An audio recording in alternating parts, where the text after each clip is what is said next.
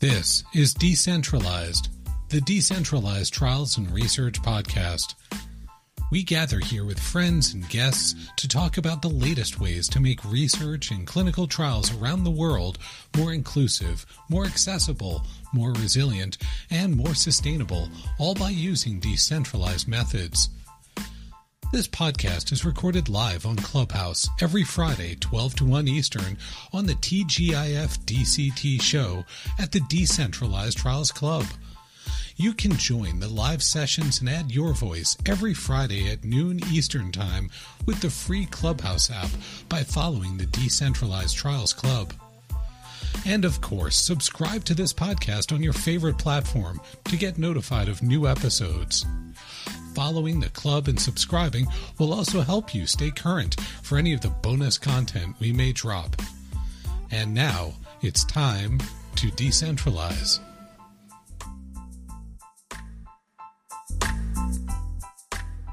Well, I'd say just another minute, but while we're waiting for folks to join us here today, why don't we jump in with some introductions?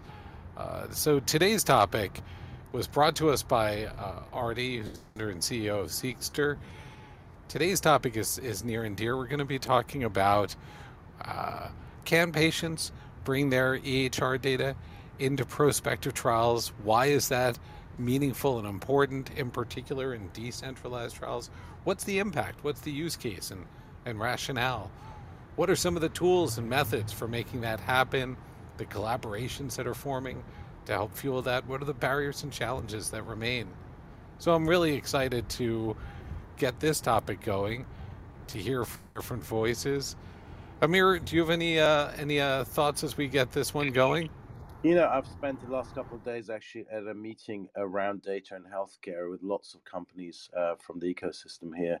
And it's just fascinating, all the challenges we've had. And I think once we get going with Ardi and Marjorie, we'll dig into kind of some of the companies trying to help with this. But I think we're all painfully aware of the issues we have in terms of data silos, etc. So I'm looking forward to digging in and hearing from everyone around that.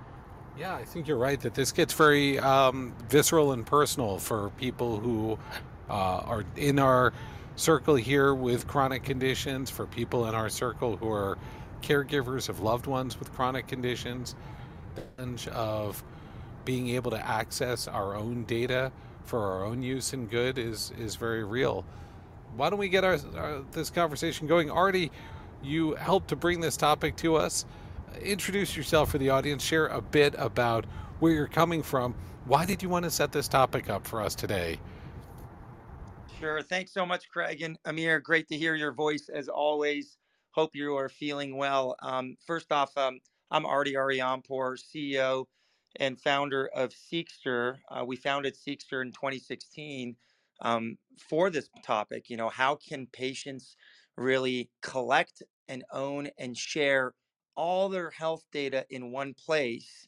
And when we thought about this back in 2016, even though decentralized trials have been around for a long time, and no one knows that better than Craig Lipset here, we weren't thinking about how it would actually interact within the decentralized trial space until the pandemic hit. And then everyone, I think, that's on this call that's part of decentralized trials or has interest probably understood that the pandemic accelerated digital health and remote patient monitoring and decentralized trials in so many ways.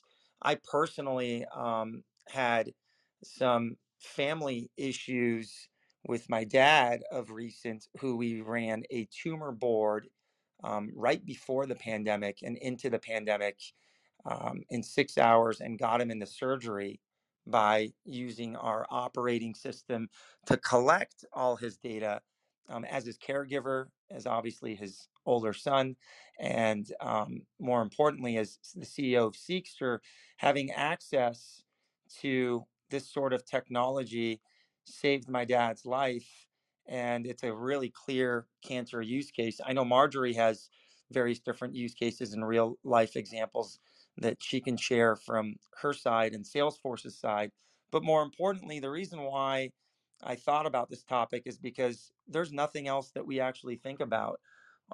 Day in and day out, we try to find creative, innovative ways into bringing not just patient centric models together with pharma, CROs, and um, our space within decentralized trials. But more importantly, how do you put the person, the patient, at the center of their healthcare in order to disrupt all the data silos, and how do you create a longitudinal health record? That is something really dear to me, my family, to our company, and it's something that we have been really leading the way in the industry. And I couldn't be more honored to be on this call with all the great folks such as Amir, Marjorie, and I think now we got 65 or so folks that have joined on this call.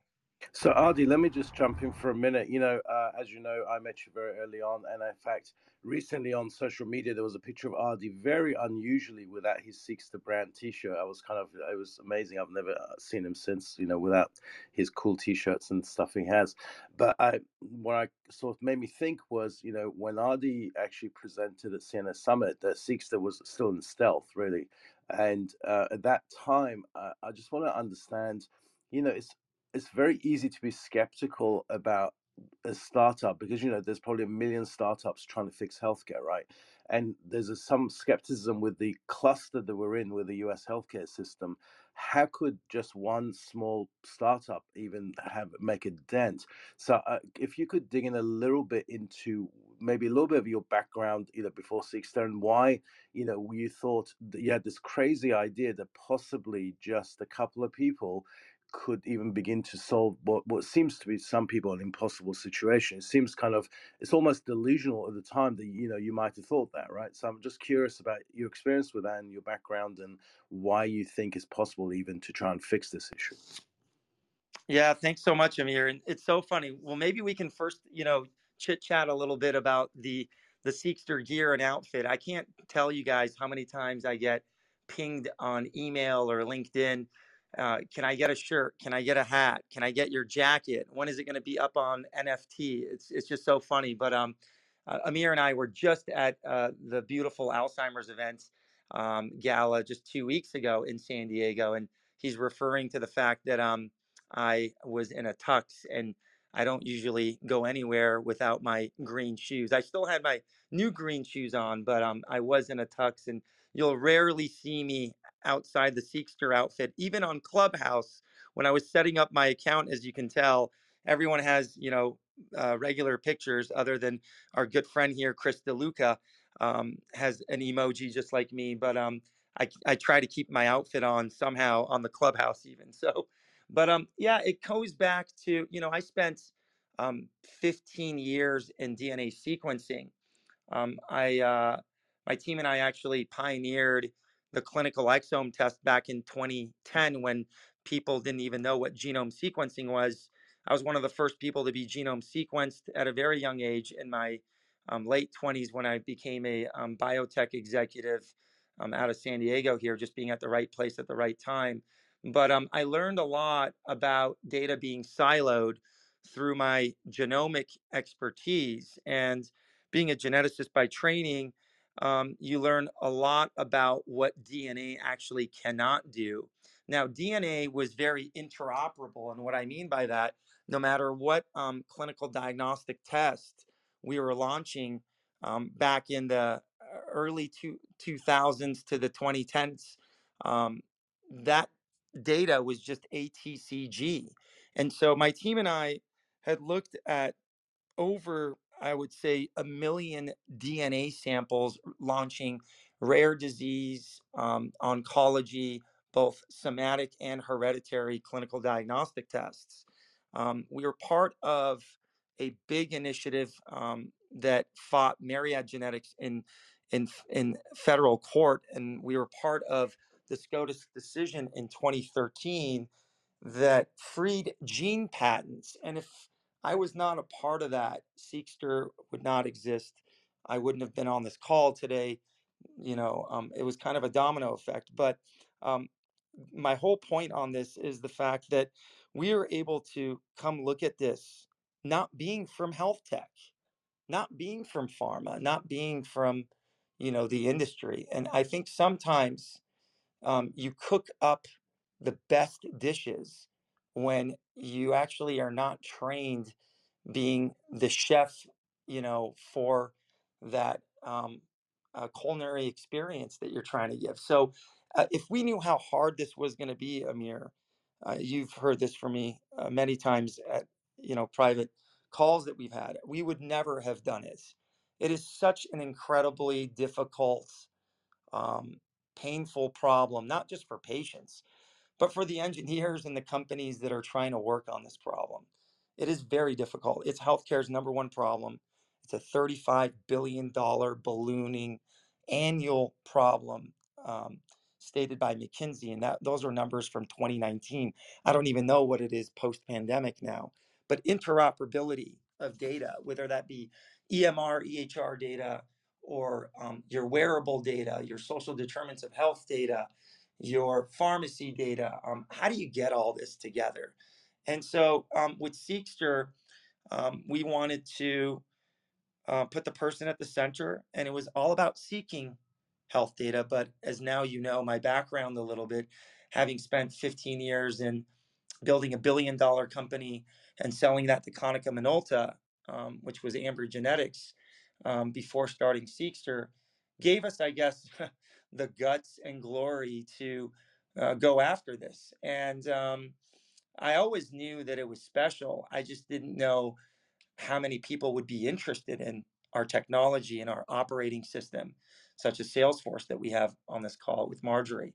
But more importantly, we would not be here if it wasn't for that CNS Summit. And for those of you that don't know about CNS Summit, you should definitely look into it. We will be there later this year.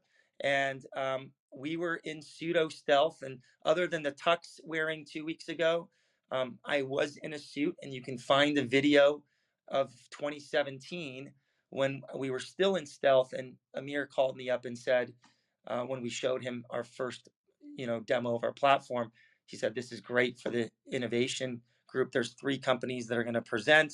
There's this company called Medable. I forgot what the other company was. And Artie, do you want to present? So we're very grateful to that. And I think it was a watershed moment for CNS and also for Seekster, for patients, for research, because we were able to demonstrate back then what we're really talking about today. And we've progressed so much since then. And last thing I just want to state, if you can't hear it in my voice, I've been doing this since, 6.5 years ago. Takes a lot of energy to do this. But the reason why we do it is because we've captured lightning in a bottle. And I really believe health data is medicine. It's not just about how can patients bring their EHR data into decentralized trials. It's way beyond that. Health data is medicine. And I've been able to do that for strangers, for my own father, and many other people in my family. And so I'm just grateful to just be a messenger here. Health data is medicine. I can't agree with that more. For folks that know me, I'm the vice president of the Foundation for Sarcoidosis Research. I spend a fair amount of time in the rare disease community, and completely agree with that sentiment that people's ability to manage, own, and control their health data is critical for them, not just for empowerment and improving research, but improving their own care and their outcomes. So that is a great sentiment. Hey, Marjorie, welcome. Let's get you off of mute. Let's learn a little bit about your background and what brought you in with this particular topic. Oh, thank you, Craig. First of all, I want to shout out to Artie. It's been great pleasure working with him this past couple of years. For those that don't know me, my name is Marjorie Tans-Ronson. I work for Salesforce. In my 8th year now, doing a lot of innovation work within our product and solution engineering groups. And Amir, I'm so glad to hear you're speaking from Half Moon Bay. So I live right in El Granada, so not far from Half Moon Bay. I bike to Half Moon Bay quite a bit as well. Not a bad place for you to live, for sure. Yes, yes. So I'm here because I'm also very passionate in the healthcare and space, especially around you know patient rights, consented data, and what can be leveraged from there in terms of insights that could help caregivers like Artie and myself. I've been a caregiver to both my parents. I'm originally from Singapore, and during the time in 2018, I was doing a lot of traveling back and forth between the States and Singapore just to take care of my father, who was going through a serious illness, cancer in the stomach. And at that time, I was working on a Payvider account and also working on similar work around, personalized care. So I really understood when I saw Artie's platform, it kind of light bulb just went on, that lightning in the bottle, because I could have used that platform to handle a lot of that insights with the care that I was dealing with the different providers for my father. So that was really a moment for me to do something good for the community, especially for caregivers and also for myself, because I've been also diagnosed with a condition, and I had consented rights to the provider to provide information that would help with research, but I haven't been able to see where that information was being used to help in respect to a study or anything of that nature. So, I mean, those two areas are personal. How would I say, needs that I see valuable in terms of the platform that Seekster offers.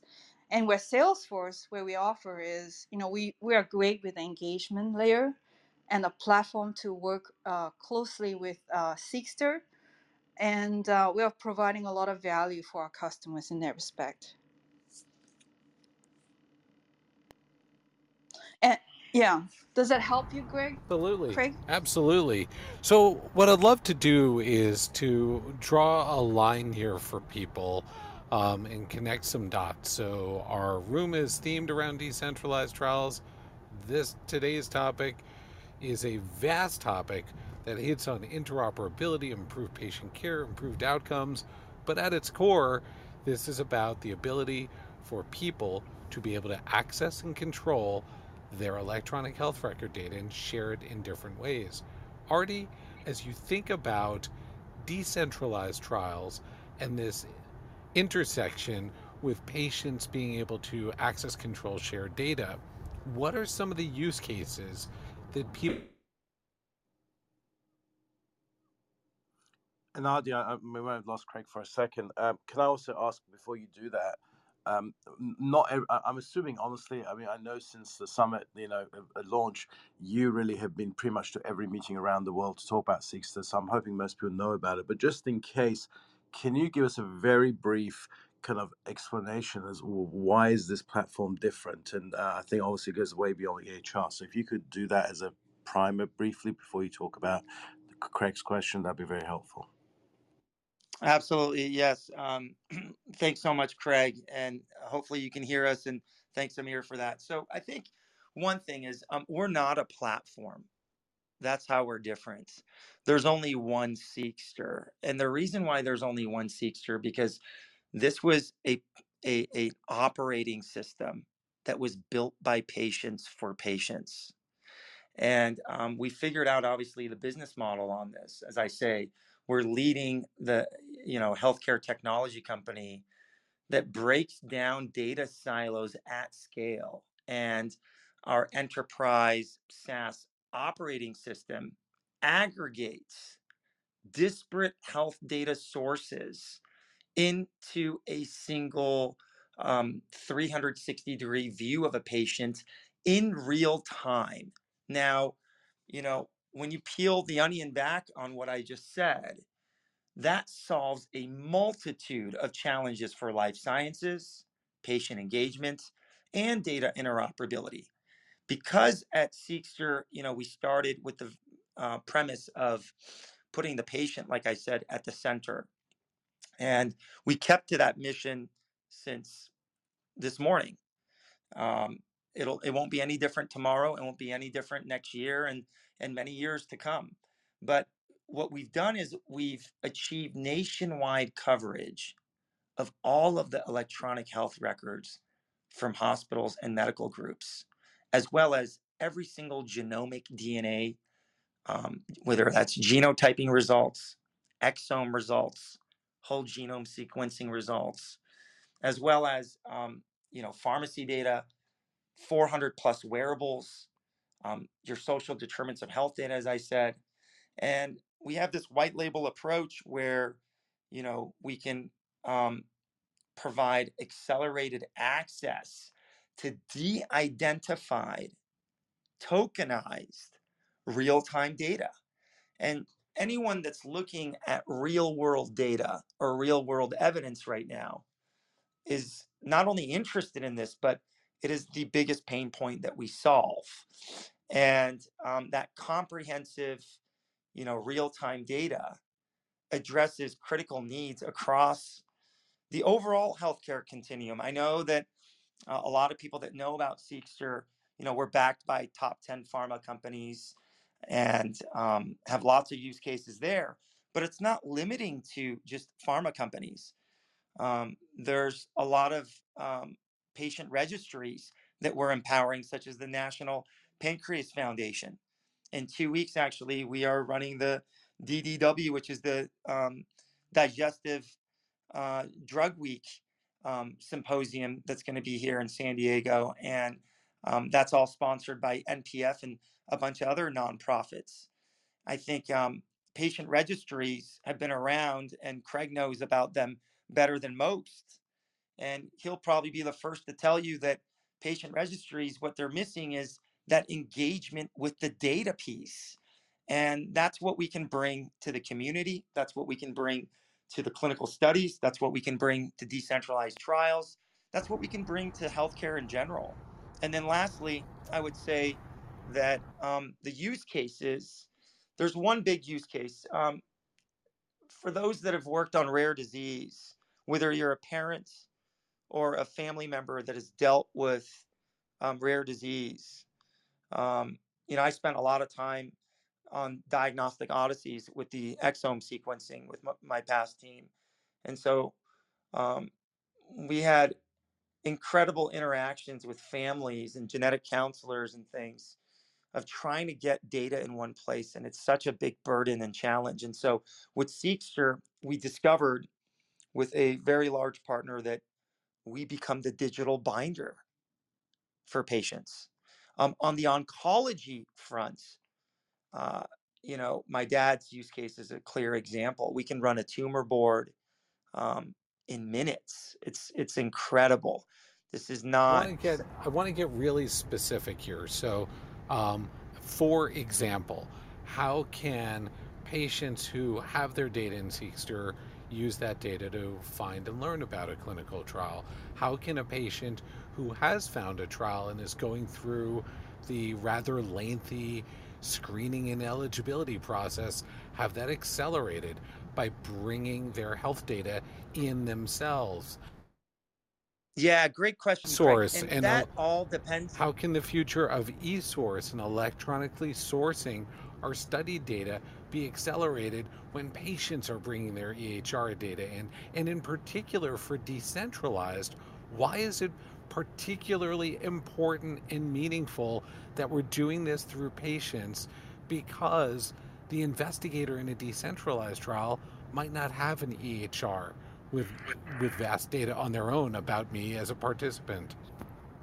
Yeah, and I think it's because you need to have an operating system that can bring the patient, the data, and the trial to the sponsor and not the other way around. And that's what's changed within the decentralized trials and DCT, I think, marketplace.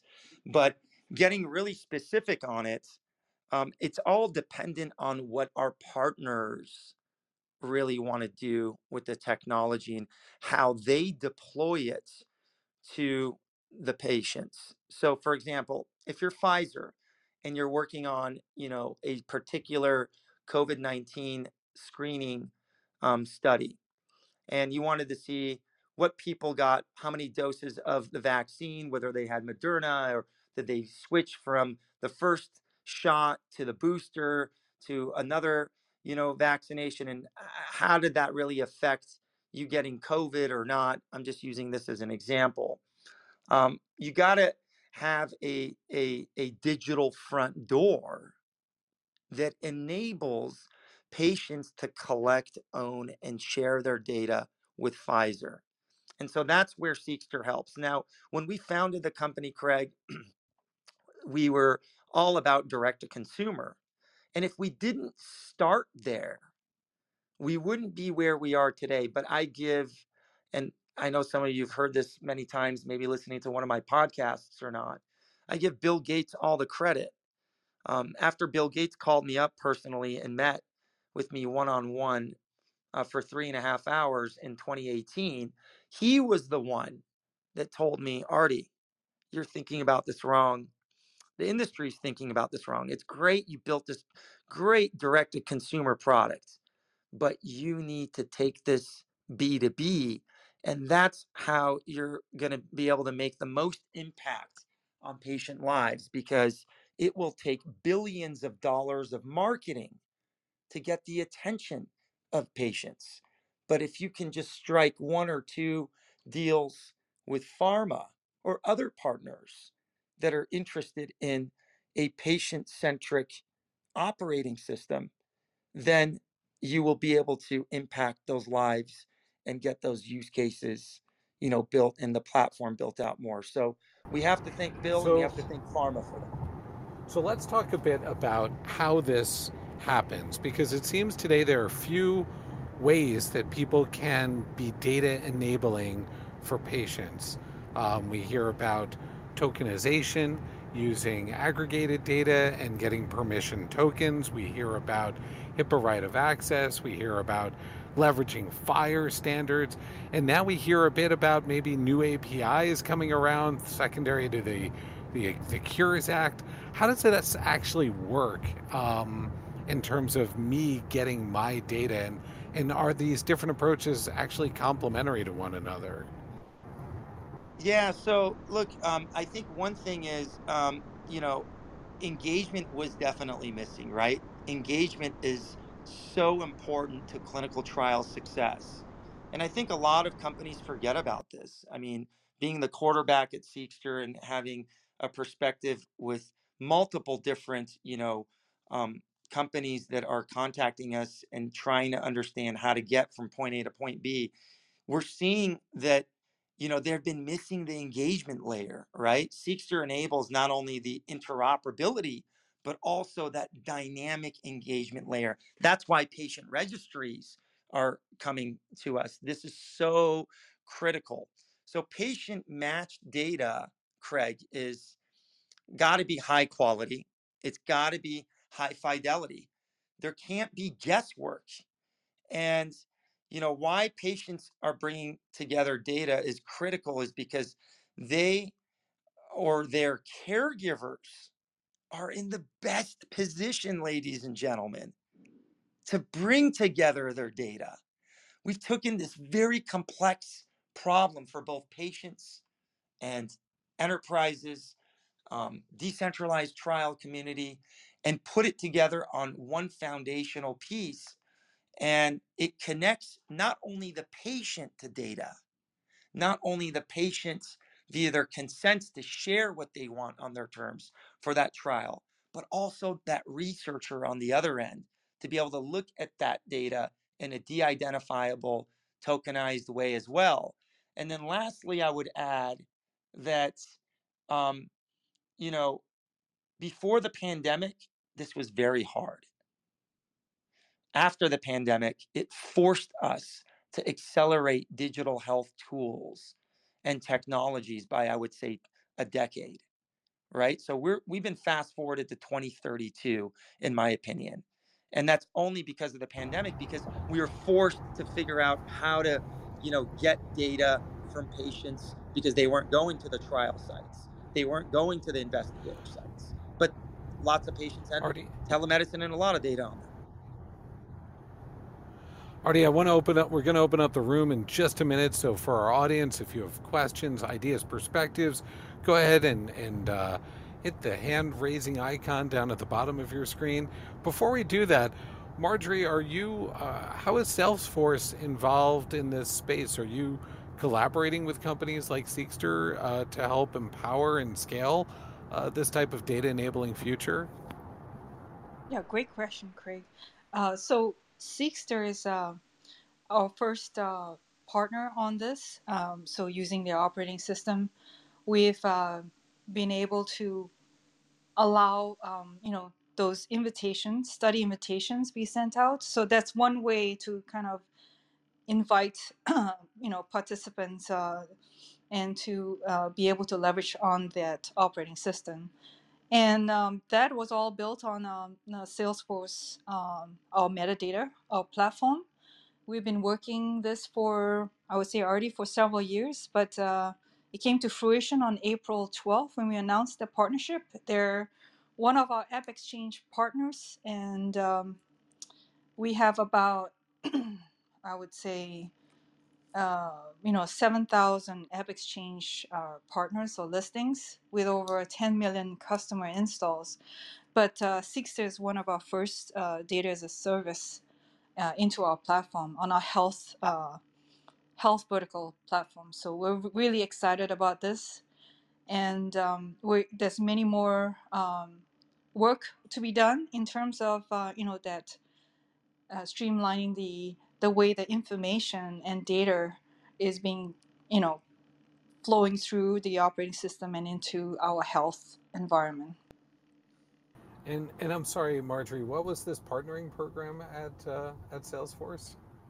Oh, it's our App Exchange partner. It's a marketplace where partners such as Seekster can leverage our platform, build their apps on it, and deploy it so that customers can leverage or opt in and easily deploy onto our clouds, such as Health Cloud, as an example. Excellent, thank you. So, Marjorie, obviously people have heard of Salesforce. I'm not sure they'd be particularly familiar with their health or life science offerings. Maybe many people are, but I'd just love to hear. I mean, I've actually over the years, I'm a big fan of Mark Benioff, and I've actually pushed him a few times over the years saying, when are you going to get into healthcare previously? So can you explain to us a little bit what Salesforce is actually doing in life sciences and healthcare for those who may not know? Oh, yes, great question. So, Mark Benioff started the Salesforce CRM about 23 years ago. So in the last 8 years, we started to create an industry platform, and starting with financial services, and then our healthcare and life sciences. And so he's deeply passionate about the community. As you know, he's a wonderful person. He deeply cares about the health of the community. And so we built Health Cloud in respect to provide a great engagement layer for B2B, for our healthcare physicians, care coordination, as well as for patient. And patient could be members. It could be it's talking about, as already mentioned, we're putting the customer in the center of the platform. So we're building a lot of capabilities around engagement, around analytics, around creating exceptional, great journeys to provide for care coordination, and reminders for example, for caregivers or even for patients to be adherent to their programs. So we're constantly improving the ways we could engage with our customers, including the contact centers that's providing the services for these providers.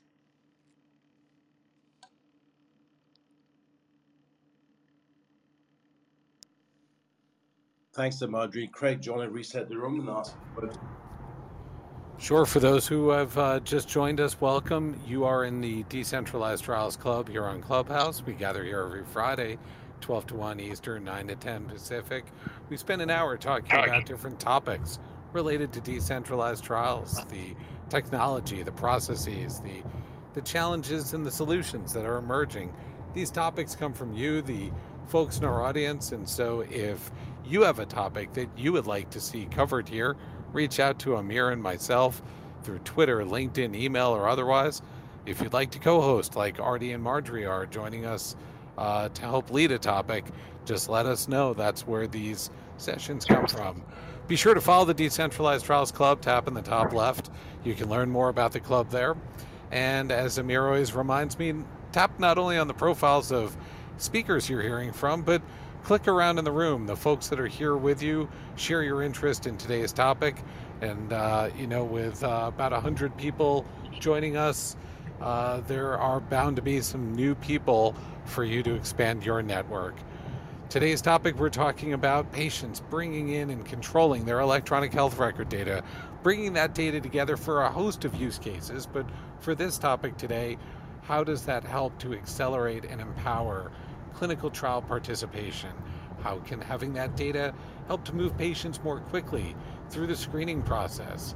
How can we enable important use cases from e-source to precision medicine to long-term safety follow-up by enabling people to bring their data into our studies? And for decentralized trials, why in particular is it so important for patients to be at the center of bringing that data together where they may not be participating at a site that has EHR data on its own about the patient?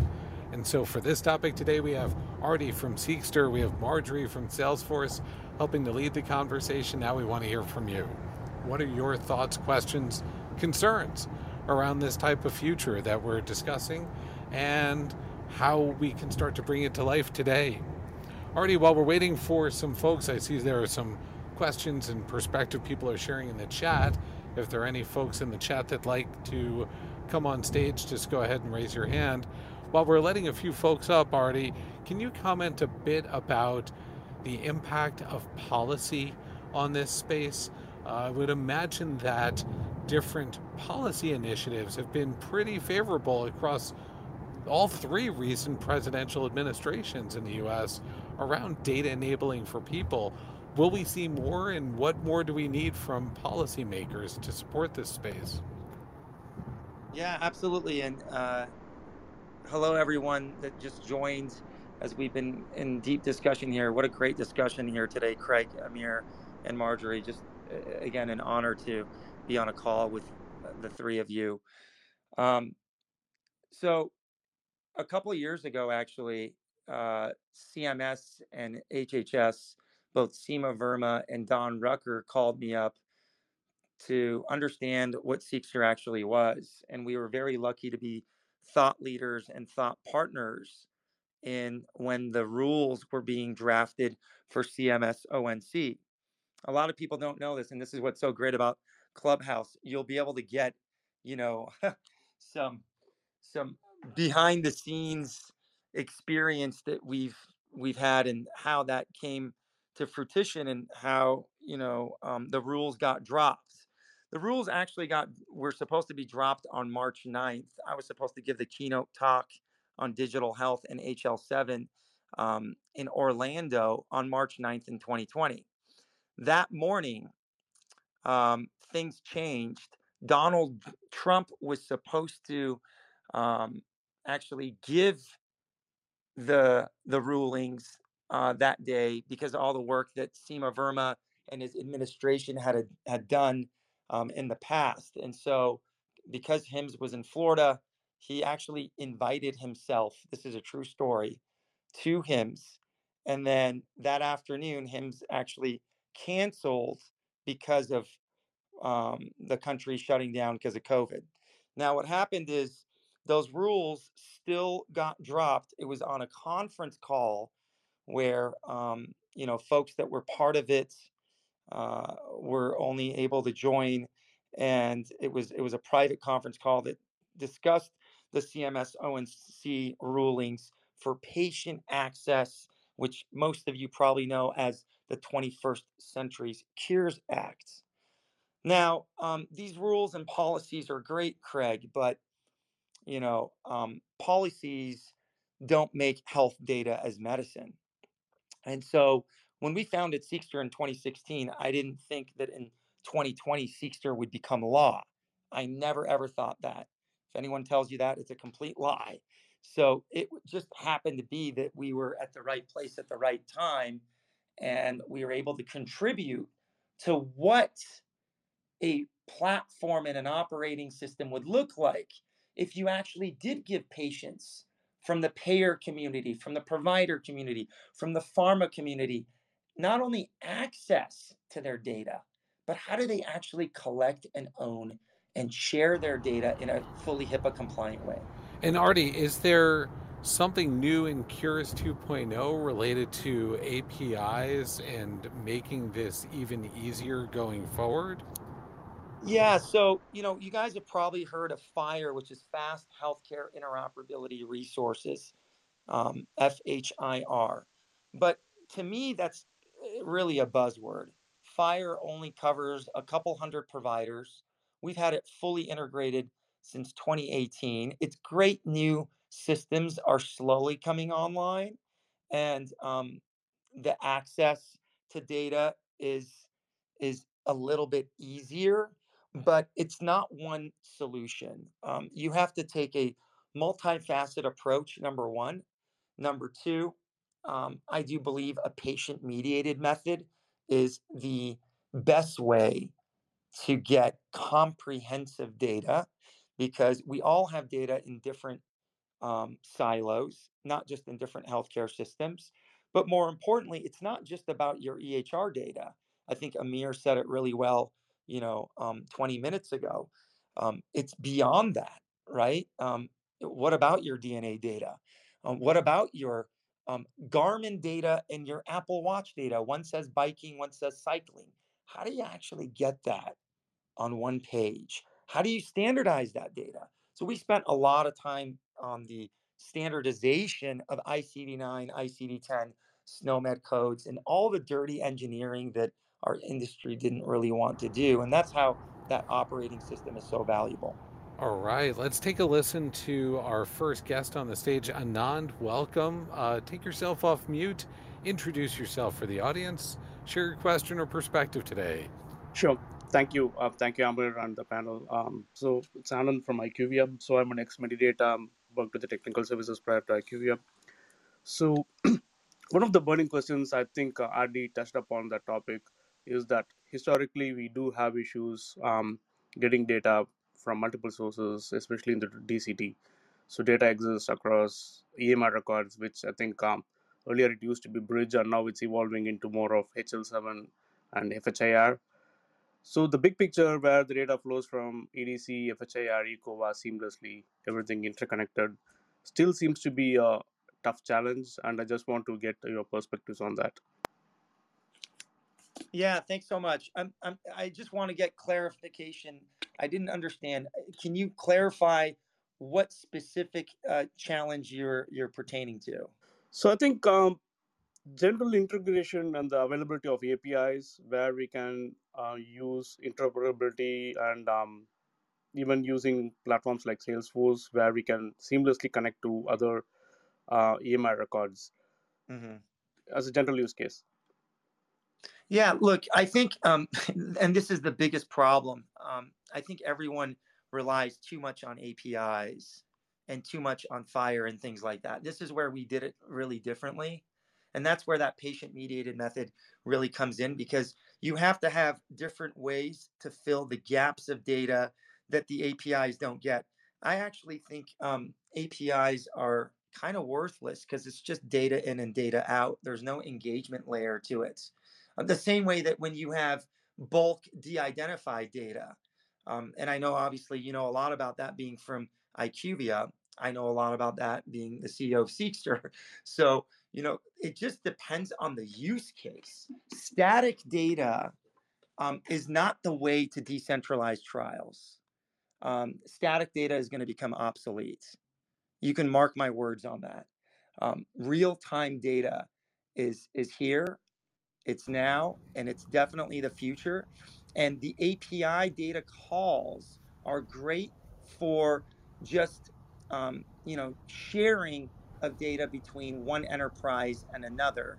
But the key thing is that dynamic layer, from the patient always being involved and the patient being in control, the patient being able to consent what data in real time they can share with a clinical trial or decentralized trial But of a Artie, clinical study. aren't all those engagement layers the beneficiary of APIs? I mean, not every API needs an engagement layer. It seems like engagement layers are fed through APIs to do their job, but not every. We don't want 1,000 engagement layers. We'd like things to be a little more rationalized and coordinated. Yeah, but you can have one operating system where you do one API call to get all of the data versus multiple API calls, right? I think the key thing is that's what all patient portals claim to do, and they haven't. They have failed at that completely. I think also Artie is the representation of the data for consumption, right? So designing the experience in the best way possible contextually, which the OS has done, and the timeline of information that's presented is very, very helpful and easy to be captured. The APIs are a great foundation to access the data, but how you represent it and how do you design it for use is very top of mind for a lot of our customers. Thank you, Marjorie, and thank you, Anand, for setting up the question. I hope you'll stick around for a bit. We have Archana and then Thank you. Fran. Archana, welcome. Introduce yourself for any who don't know you and share your perspective on today's topic. Hi, good morning, everybody, from sunny San Francisco here on the West Coast. My name is Archana Sa, and I am the SVP for Digital and Decentralized Solutions at Medable. I head up the oncology solutions area. I wanted to ask a question, actually, in context of oncology therapeutic area, not just the clinical trials, but when I talk about real world cancer care of patients, oftentimes these patients are going to multiple different hospitals, lab test centers, imaging centers, where biomarker centers, etc., where data is being collected in disparate systems and disparate locations. And then when they finally reach their treating oncologist to discuss their final treatment pathway, that data is not available.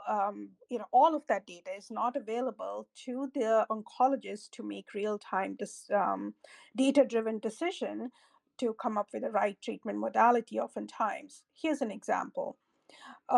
If a patient may have gotten an imaging data done at a place close to their home, far away from the academic center where they were seeing their treating physician, and that data got uploaded in as a PDF into the notes section of the EMR of the receiving hospital. Now, not into the actual, or if at all it got loaded.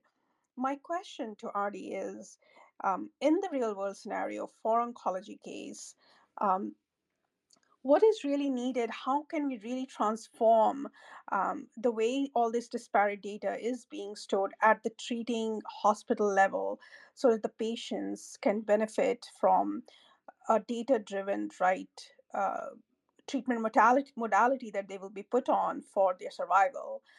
That's what's missing here. Do we need something like really transformational, from a regulations perspective? I know there's so much work going on in data interoperability, but I'm very curious to see how can we make this more practical and implementable given the healthcare system in America? Wow, that is definitely the best question of the day and best comments. Archana, thanks so much. It's so nice to meet you on this Friday, and thank you for all that. Look, I think data needs to be complete and viewable by clinicians, physicians, and patients. All parties need to have access to contextualize data that is easy to understand and analyze. We can't use a one size fits all approach. And, like, I'll take my Seekster hat off. You guys take your company hats off. We're just talking as people here. Just think about your own personal health data problems. Think about your mom across the country. Think about your kids. Think about your wife. Think about your husband. Think about your boyfriends, girlfriends, partners. At the end of the day, I always say at the Thanksgiving dinner table, we're always talking about either Bitcoin, 401ks, or health data. Those are the three topics. And I say, if you're not talking about those three topics, then you got to get a new family, because then your family's not really talking about what's important in life. But I think, you can't use a one size fits all approach. You need to have a dashboard for oncologists, right? If you're using the oncology um, use case. And I've spent a decade and a half in oncology, clinical diagnostics, and very deep in the health data front. And that's why I believe health data is medicine. And I don't know when you joined, but we ran a tumor board for my dad because of the dashboard. We don't just aggregate data, we visualize it. And what's beautiful about having Marjorie on this call from Salesforce, the reason why Salesforce was interested in Seekster is because they have the CRM. But ladies and gentlemen, today I'm going to tell you something new that you've never heard. With Seekster, we created the PRM, the patient relationship management tool. And so the CRM plus the PRM is the future. Um, and you need to be able to use it. If you can't use your own data, who cares if you have access to it? Who cares if there's policy? Who cares if there's laws behind it? You have to actually be able to use it for care coordination, for advancement of clinical trials and decentralized trials, for advancing humanity. And that's what gets us up every morning to do what we're doing. Thanks so much, Artie. We've got about 9 minutes left. I want to make sure we get to all the voices here. We have Fran joining us here as well. Archana, by the way, please stick around in case there are any other questions or perspectives if you can. Fran, welcome. Come on off mute. Introduce yourself. Share your question or perspective today. Terrific. Thank you, Craig. It's Fran Ross in sunny Coronado, California. Clinical trials for more years than I want to talk about. And Artie, Marjorie, Achna, the stories you all tell are so compelling for the promises of the future of human health. But right now it's like data everywhere and not a drop to think. You can steal that anytime.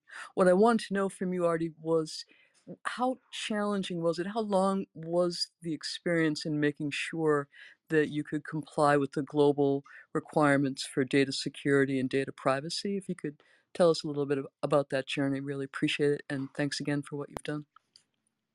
So nice to meet you, Fran. And did you say you're out of Coronado? I am. I'm always at the Hotel Del See you there, soon. and yes, so maybe we can meet up. You're just right across, a swim from downtown San Diego, where we have our new offices at Seekster. So no, great question. I think a couple things. A lot of startups, when they get started, they don't have the funding to even think about the security and privacy. Now, my story is different. My journey is different. My entrepreneurship world is different, because I was able to actually make a heavy investment myself, because I had a very large exit of building $1 billion company before. So I put the first $1 million personally myself in 2016 into privacy and security, actually. And so before actually engineering anything, we built out our architecture on are security and privacy. And this is such an important topic that I would suggest we have a whole nother session on it. But to quickly get onto it, there's a healthcare system in San Diego here, for those that you know, called Scripps. They just had a very large breach that was all over the news. They got about 2 million or so patients on it. Um, Kaiser has about 11 million patients in the state of California. They're one of the largest healthcare systems. Providence obviously has many different healthcare systems in one system. That one system for Kaiser or Scripps or whoever, MD Anderson, Cleveland Clinic, whether they're running on Cerner, Epic, Allscripts, Meditech, Practice Fusion, eClinical Source, whatever the EMR is, these systems were built so long ago that they can't change their security and privacy manners. And what I mean by that, I'll share something else with you guys that you don't know.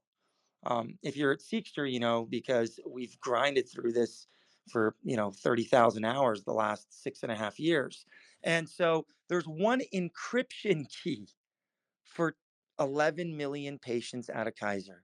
There's one encryption key for Scripps, and that's why they have breaches. When there's one breach, everyone on this clubhouse call, there's, I don't know, 107 that have joined now, which is a great success for this Friday. Um, our data would have been breached. Now, when Seekster gets deployed to an enterprise, and you have 1 million patients aggregate their data, we have 1 million encryption keys, because the best way to protect data and privacy is to have 256-bit encrypted from the moment of data collection. And that is a beautiful thing. Artie, we are in our speed round now. We've only got about 5 minutes left. There's a great question in the audience, in the chat, from someone who wasn't able to jump on voice. So I'm going to throw that to you and ask for like a quick answer, because then I also want to get to Shalan, who's up here on the stage. Question about representation with underserved patient communities, underrepresented, often marginalized. How do we make sure that this opportunity for democratization and access to data includes everyone? Quick thoughts there, Artie. Yeah, my dream is, and the reason why I started Seekster, after I retired for 2 weeks in Hawaii and called my dad and I said, I want to do something with my life, and give back. And it was all because of family. We wanted to give back to patients. Both my maternal and paternal grandmothers passed away due to Alzheimer's disease. And so I carry the APO3 gene. And being a geneticist by training, that's why I started Seekster. I started for personal reasons, to be able to get my grandmother's DNA and data, my mom's DNA and data, my DNA and data, and be able to pass it on to not only generations to come, but most importantly, to be able to advance science, advance research. What we're all doing here on Friday, we could be doing something else, but we're here, discussing these amazing topics. So my dream has always been to empower 7.7 billion people on our small little spaceship here called Earth. But we need leaders like you to step up in order for that to happen. There's technologies like Seekster that exist that can make it happen. We are making it happen, but we're making a dent. A dent is not big enough. But Artie, are there risks that you see about leaving certain people behind? What is needed to make this more consistently accessible, these tools and approaches? You have to think about trial diversity, and you have to think about the underserved community. And you'll see something big on that with Seekster this month. I just teased a little bit, but that's our next announcement, and it's around that. But for it to happen, it's got to be focused around the underserved community and trial diversity. Shalan, I am going to give you the mic for the last word to take us out. Introduce yourself, share your perspective. I'm particularly glad to have you here because we are overrepresented with these California people. So I'm really glad to see someone who's not out on the West Coast. Yep. So Texas represented here. All right. So this has been a wonderful, wonderful conversation. And so I'm a medical oncologist. I served at an NCI designated cancer center for 11 years and recently joined Science 37 as their VP for oncology. While I was at an academic medical center, I was trying to fix the same problem that Artie has spent a lot of time fixing, but from a different perspective, and to try and use EHRs as a normalization tool to integrate data from different vendors. But then, of course, you're just converting information from one silo into a different silo. So I think the type of solutions that we've been talking about right now are tremendously important, and congrats to the folks who've been working on these. I just wanted to put in one reminder, which I've said on this forum in the past, that as we think about breaking down these silos and making the data available, especially seeing CMS Blue Button initiatives, and of course the patient-facing data visualization and educational material around genomic sequencing, is to remember that in a lot of rare diseases, and I'm of course biased from the cancer perspective, we need these solutions to work into the clinical, to build on top of the relationships that people with cancer have with their existing providers, their existing physicians, their existing patient providers, and to not disrupt those relationships. Or I think a little bit of annoyance in those relationships is really important, but at least for right now, the relationship that a patient has with their doctor is extremely important. For the foreseeable future, if people have specific trial discussions and they want to make decisions on their care, we want to try and make that relationship stronger and smoother. So just that one reminder. Shalan, I think you are setting up a future topic for us to discuss. We'll grab you to come on back, maybe some other patient voices, and talk about that trifecta and how we can use data perhaps to keep all those parties involved. Great closing perspective. Artie, Marjorie, thank you so much for setting up today's topic. Archana, Fran, Anand, and Shalan, thank you for jumping on stage and contributing your ideas and perspectives. The folks you heard from, be sure to give them a follow on LinkedIn, Twitter. Keep hearing those voices. Amir, any other closing thoughts today? Wishing everyone a great weekend and keep going, Artie. Yeah, thank you so much, Craig and Amir and Marjorie. Thank you so much for joining us. And I want to thank DTerra for having us. It's great to be part of this community. And if we can help anyone here, any family member, we do it for free. There's no cost. Please reach out.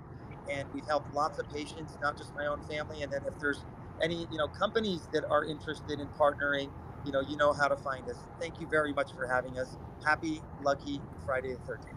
Thanks, everyone. Have a great weekend.